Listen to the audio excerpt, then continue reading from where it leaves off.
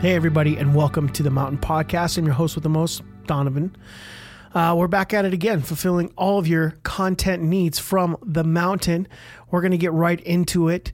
This is an all-in service that happened at the mountain that Samuel is preaching on. It's incredible world about being all in for Jesus. And later on in the second service, there are some amazing baptisms and great stuff. Can't wait for you guys to listen. We're going to have more discussions this next week, but we'll talk more about that after the sermon is over. So Samuel, my friend, take it away. We do all-in Sundays like 2 to 3 times. Every 2 to 3 months, we do all-in Sundays. They're really Sundays that have the action and the community practice of baptism. But for me, it goes way beyond that. It goes to this notion of how we commit. And I was really thinking about how we commit a lot, and so I wanted to preach on it today. Our series this month has been on calling, or to be called, or called, and it's been amazing. We've been talking about what it looks like to respond to the call of God is not necessarily to action as much as it is to be something. And then in the being, there's a lot of really amazing action that takes place because faith brings action. James talks about, hey, listen, if you say you have faith but no action, then your faith is dead. So your faith, that place of connection and being in God and belonging in God, it produces action. So we know this to be true. We know this to be a certainty for us, is that our goal and our pursuit is to be a son or a daughter of God. It's to be in that identity with God and to carry that identity. And really, to be called something is to be marked with the label. It's not just, hey, I was called by God, like he picked up his phone and called me. But it's also to be, he called me something. He called me a son, he called me a daughter. So it's really a marker of identity, not just a response to a voice. Because when I respond to his voice, it actually changes my label. Because when I've been called by him, I get to be called something different than what I was called before. I was called by him. Solid. So that's the bedrock of what we've been talking about. But I was asking myself what it looks like to make commitments in this calling. Why it's almost difficult to make a commitment in this calling. One thing I notice about his calling is that it's a calling to forever and all. It's called to eternal and everything. It's called to all of time and all of me. And that, if you think about the commitments we make in our life, forever and everything are really big amounts. Just like they're really big amounts, and they can even be daunting and scary. Have you ever gotten scared when you've thought about, or just like it's really uncomfortable to think about eternity? Like that you could spend 100 years in heaven and then you spend just more. It just keeps going. And that is a daunting, even terrifying thought. Eternity, like eternal space, eternal time, eternity, there's no finiteness to this, there's no end to this. That can be a really scary thing. And when we respond to, or when we hear like a preacher give a salvation call, or when we respond to salvation call, or when we get baptized, there really is this tag to it that's eternal. And it's everything. And it could be a little daunting.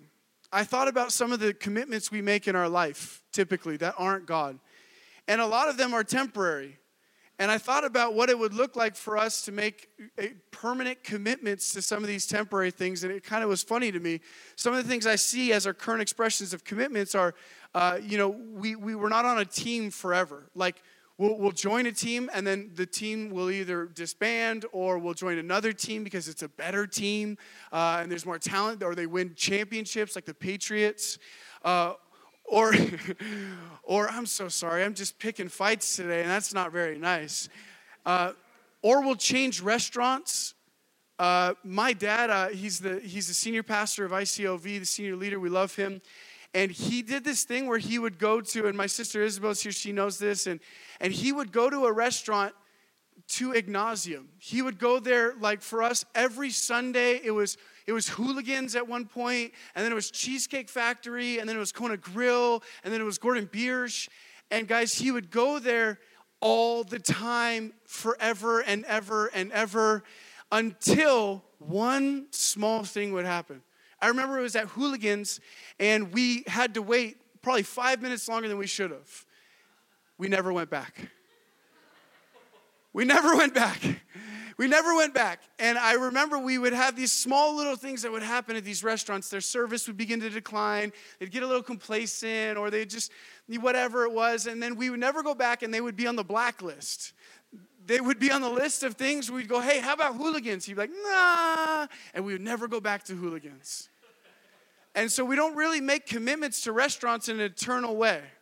And definitely not in an all-in way where that's the only restaurant we're going to eat at. Could you imagine having to eat at the same place every single day? Forever. Some people are like, that sounds great.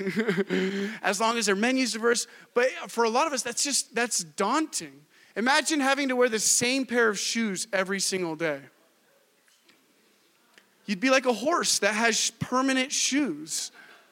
And that's crazy. Have you ever thought about that? Horses get to wear one pair of shoes the rest of their life. Isn't that amazing? And stupid? Imagine that you could only have one car for the rest of your life. One house, one shirt, one pair of earrings, and you had to make a commitment to these things forever. Can you imagine that? We don't make most of our commitments in a forever style and fashion. We don't make most of our commitments in an exclusive fashion either. So oftentimes, if we go to a church, we don't necessarily say that I can't go to another church's conference. Or sometimes somebody will go to a church for years and then go to another church. Or they'll move cities and then obviously go to another church. Or I don't live in the same town forever. And I don't live in the same house forever.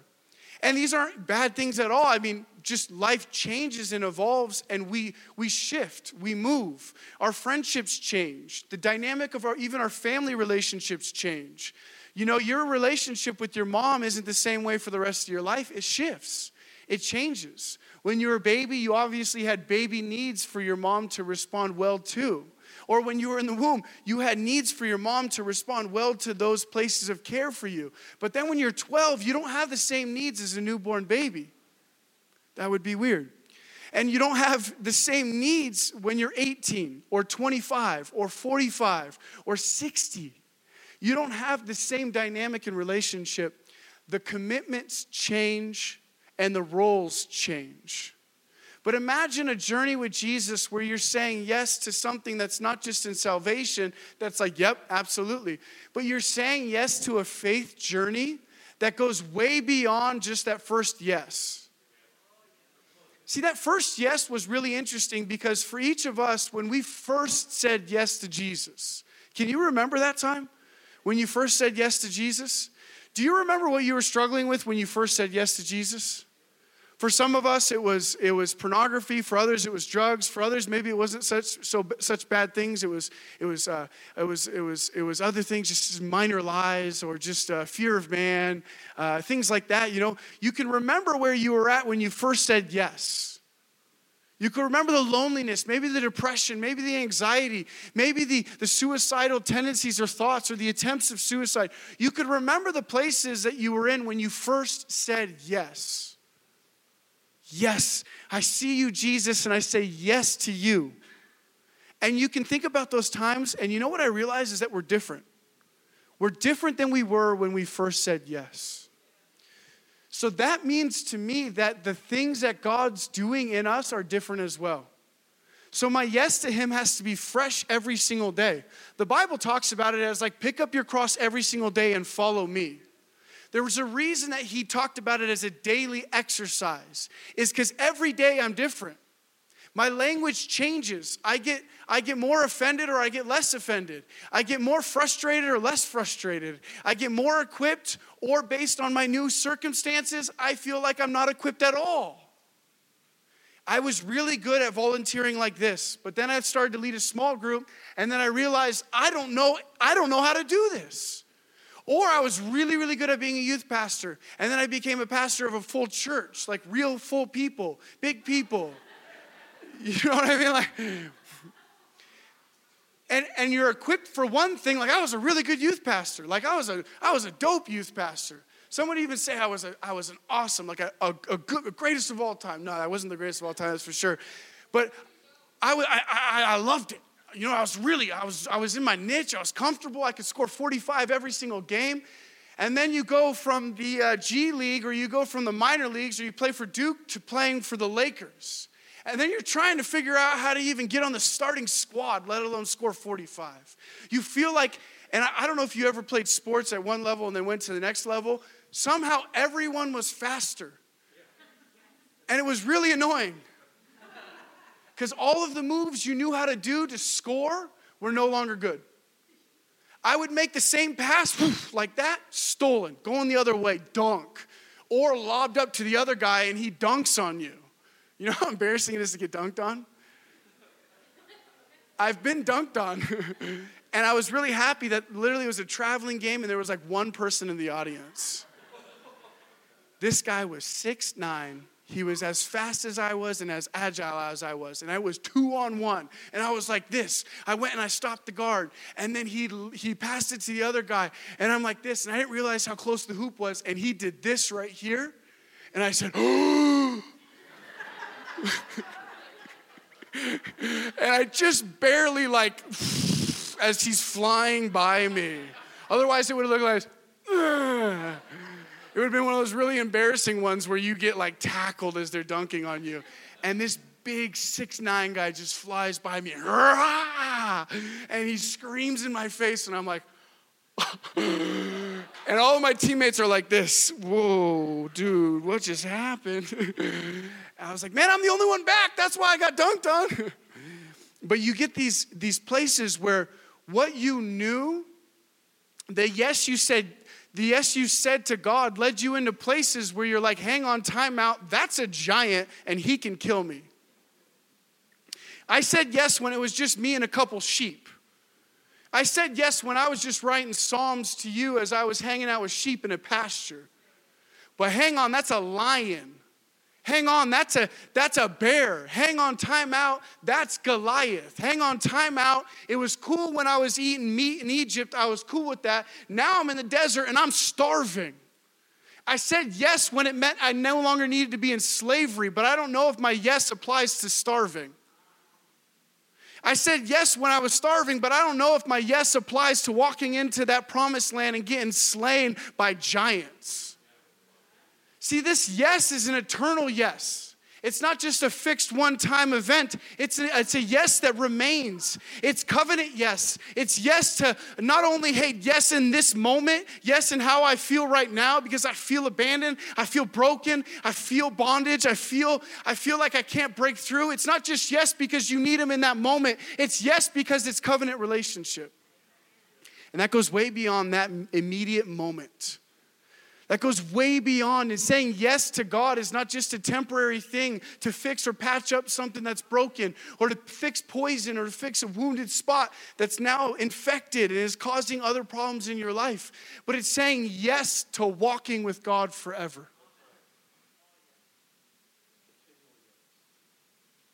It's continual, it's perpetual. Oftentimes, I think because that yes, that initial salvation yes, is tied to heaven and is tied to eternity, that we think it's an eternal yes because we're saying yes now to get our ticket to heaven. And that's when we spend an eternity yes with God. But the yes starts when you first say yes. And then you continue to walk with God every single yes, every single day. And you walk out your salvation. You carry it out. You carry it out, not in striving and saying, I need to be better. I need to be better, because this yes isn't a yes to mistake-free life.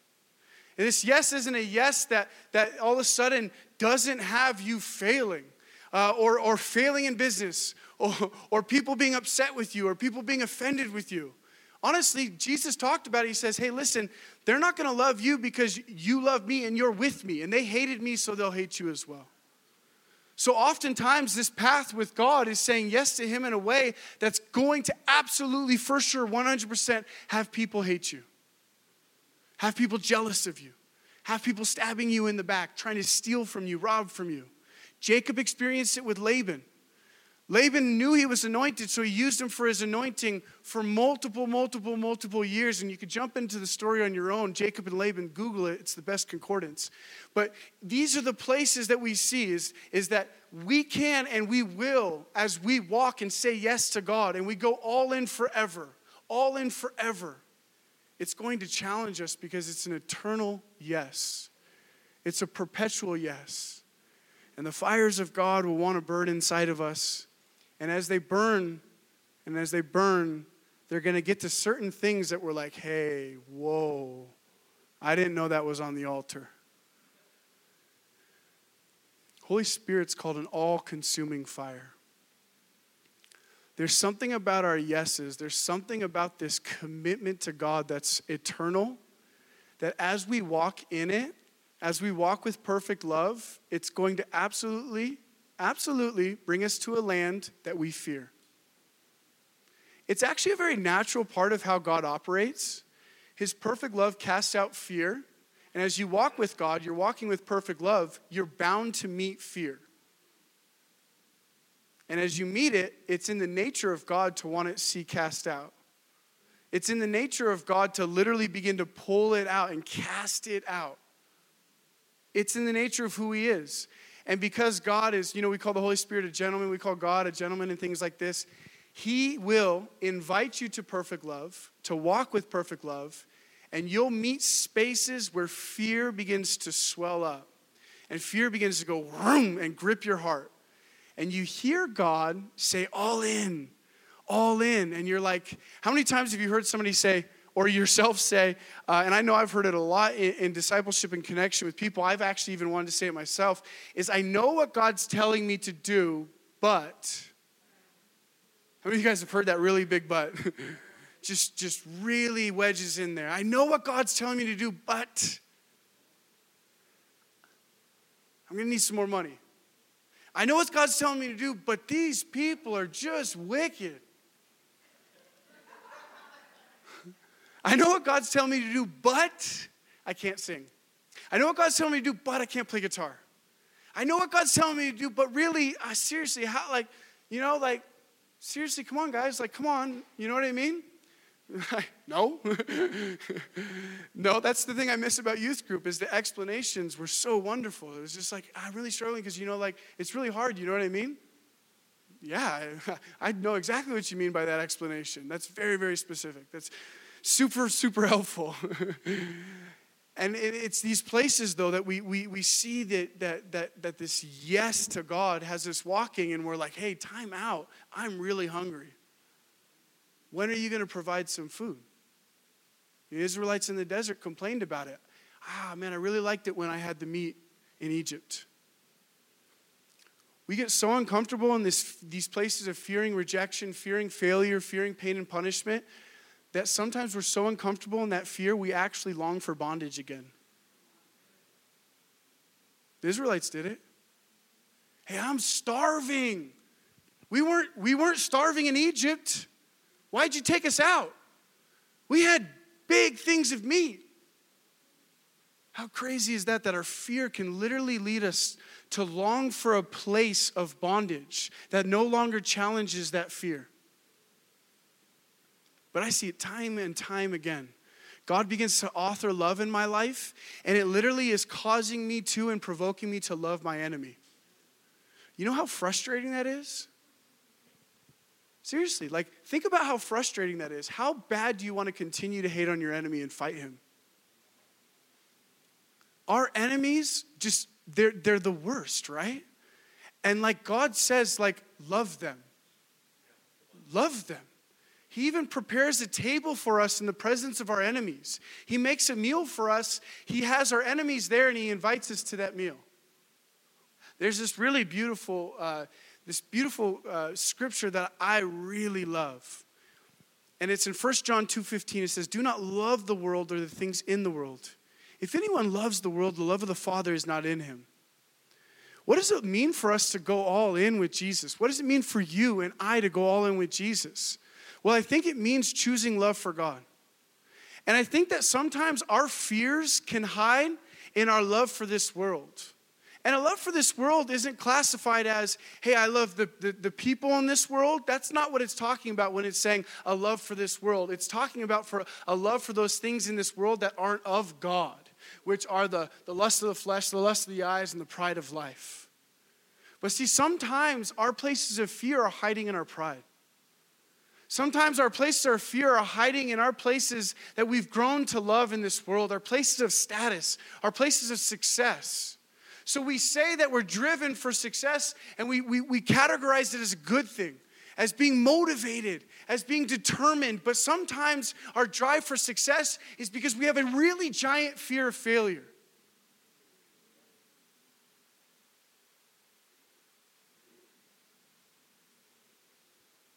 I bet if we really look close, our greatest patterned sins in our life are riddled and authored by fear. Are riddled and authored by fear. I look at biblical examples of being all in, and the ones I think of are the widow's mite, where she gave everything she had. Everything she had, and on the other end of that, the biblical fails to all in. You know, you look up YouTube fails, like falling, and you ever look up these fails? I don't ever look them up because I'm really kind and considerate, and I would never laugh at somebody falling.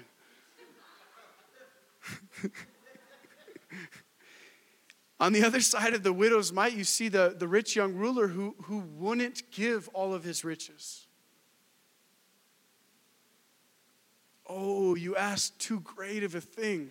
See, he had said yes, yes, yeah, oh, dude, got that, yeah.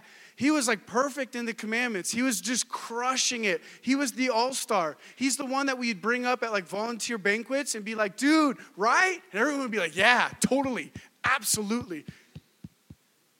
He was the bee's knees. Is that a thing?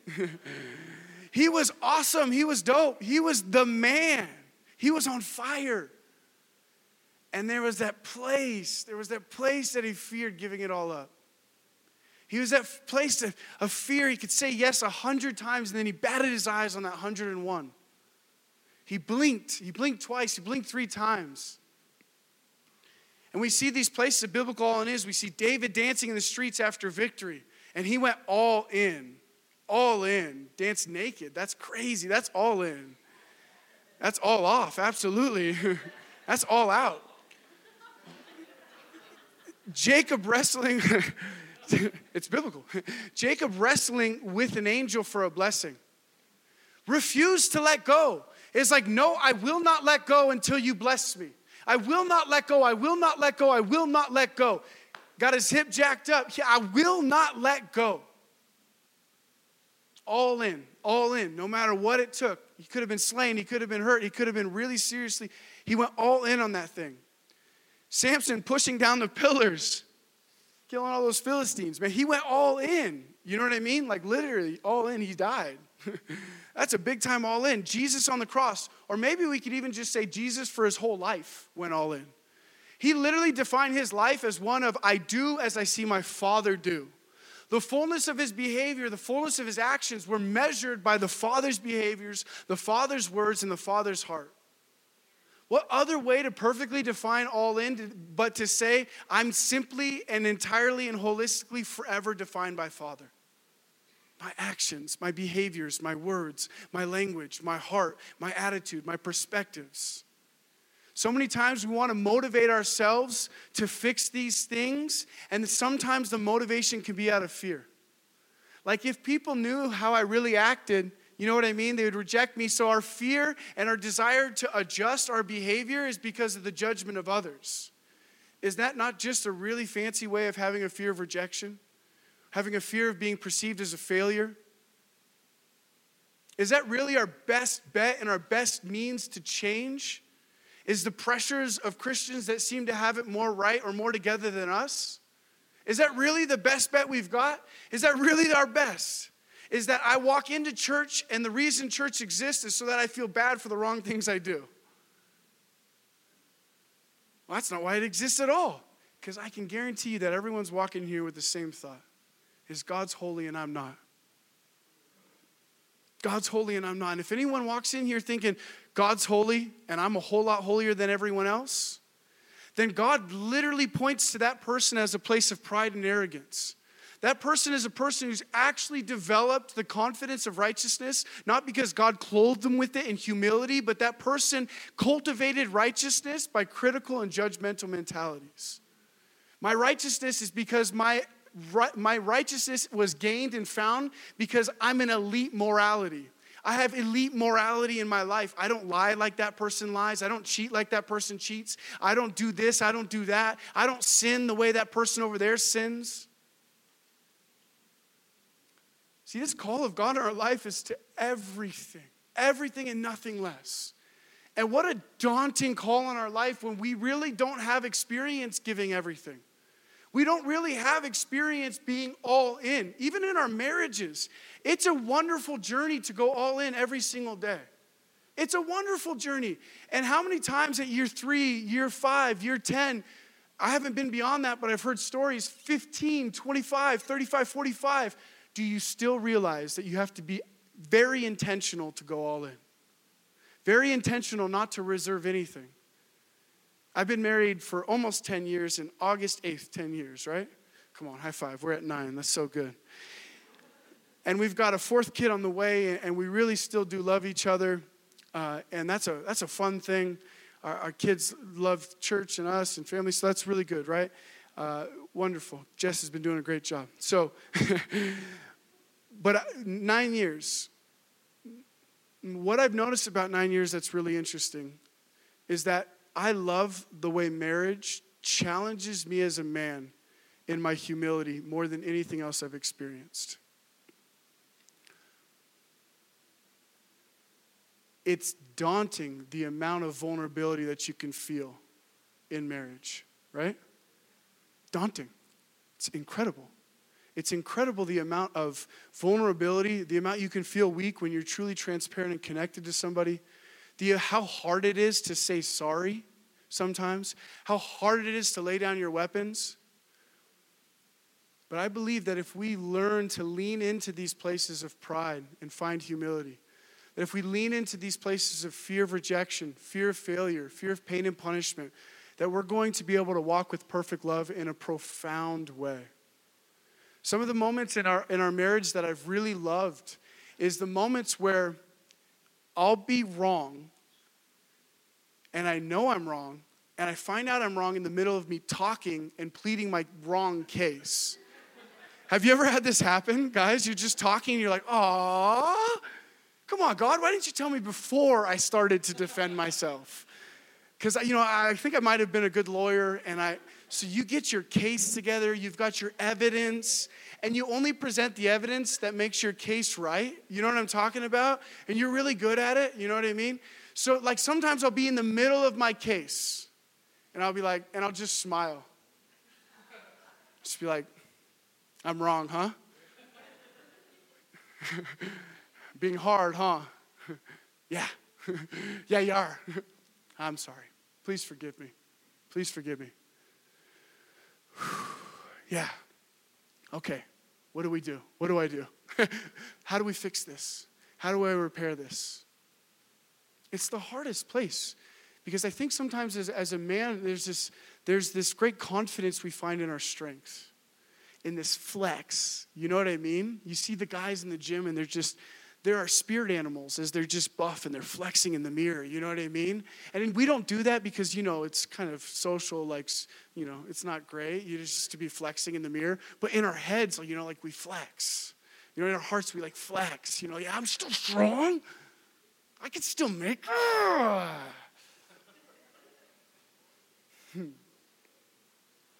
There's this beautiful invitation for us to find humility. For us to find places of confidence, not in our own strength, but places of confidence because we've laid down our life entirely. We've laid down what makes us strong. We've laid down what makes us great. We've laid down those things that we love in this world that have been a comfort to us. I've told you many times before, those places of a love for this world, for a love for victory. I had it in competitiveness. I took great strength from it. I loved those elements of this world. I loved being the best. I loved beating everybody all of the time. And then asking them with a really snarky way, "Do you want to play again?"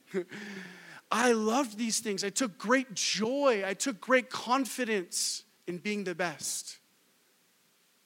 And hidden in those places was a tremendous fear of failure. Was this place inside of me that says, unless I am this, I do not know acceptance and love. And I believe that these are the places that the Holy Spirit invites us to. Places that are saying yes to love. It's an eternal yes. It's a forever yes. It's a covenant yes. It's a yes to all of the time. And I believe it's a really big no to fear. And this is the last point I'm going to labor on. And it's sometimes when somebody is really riddled with anxiety, with depression, with fear, or really there's just this riddle of fear in their life, they'll ask me like, hey, what is God leading me to do? What is God calling me to do? And I'll say it like this, is that I really believe that God's always authoring love in our life, which means he's upending and undoing the story of fear in our life. So if you can recognize fear in your life, you can bet your bottom dollar that God is leading you into spaces that challenge that fear so you can find his perfect love.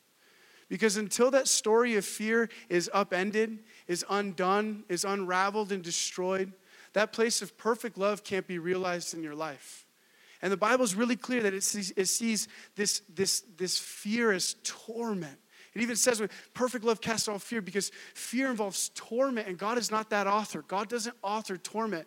So if torment is in your life, it is in God's will to author love and upend that torment.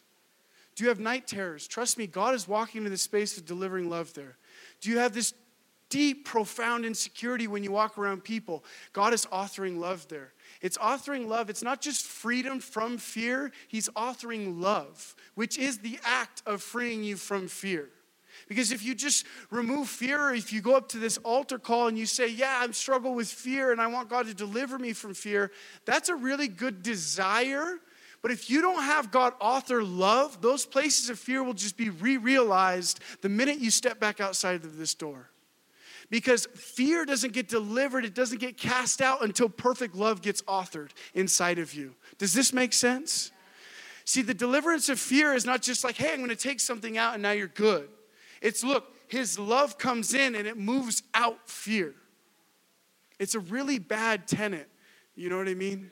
It's a really bad tenet. It's that guy I had a guy rent my house once, and he wrote mean things on the mirror so that when you would have the shower go back on, the steam would reveal all the things he wrote. He stuffed a rag in my toilet all the way down to the bottom. He put a shot glass in the garbage disposal and shredded the thing. Yeah, he wasn't very nice. But if he's listening to this podcast, I still love you, man. He hooked me up with a really good deal on a Nixon watch, so I kind of felt like maybe we're even. You know, no, it was jacked up, but that was not a good tenant. You know what I mean? That person wasn't taking care of my house well, and they were kind of mean to me. That wasn't very nice, but I still forgive them. I love them.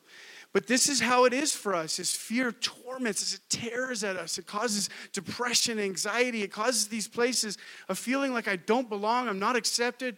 I can't even hear the narrative of love well because fear is so muffling the narrative and the messages of love coming in. It's distorting everything, and the experiences I have with others lead me to believe that they don't really care about me. There's this really beautiful phrase that Dobbins and then my dad and now me say is that we don't live with the facts of our life, but with the interpretation of the facts of our life. See, our perception is definitely not truth. It's definitely not God's truth.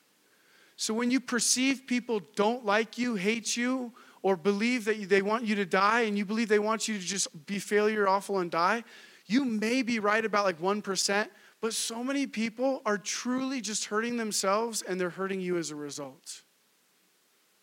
So often this hurt and this pain that you experience is not personal. Even though it looks personal, looks like it's directed at you, so many times these places of hurt that you experience are about them. And the way you see it is about you. I see God inviting us to a place today of going all in a forever way. And truly knowing that this all in, this yes to God, is going to have us go on a walk right into the middle of our fears. And a really amazing way to walk in the middle of your fears is to go, oh, okay, cool. Yeah, that's awesome. What I like to do is I like to get in those places where I'm the most stressed, I'm the most anxious, and I like to choose to walk into his presence and leave those things behind. I like to choose to worship and leave those things behind. I like to literally let them get to the places of where they're completely overwhelming me and to say yes to a relationship with God, say yes to his love, and receive the fullness of what he's got for me. I'm going to read one more scripture and then we're going to finish. Ephesians 1:16 through 23.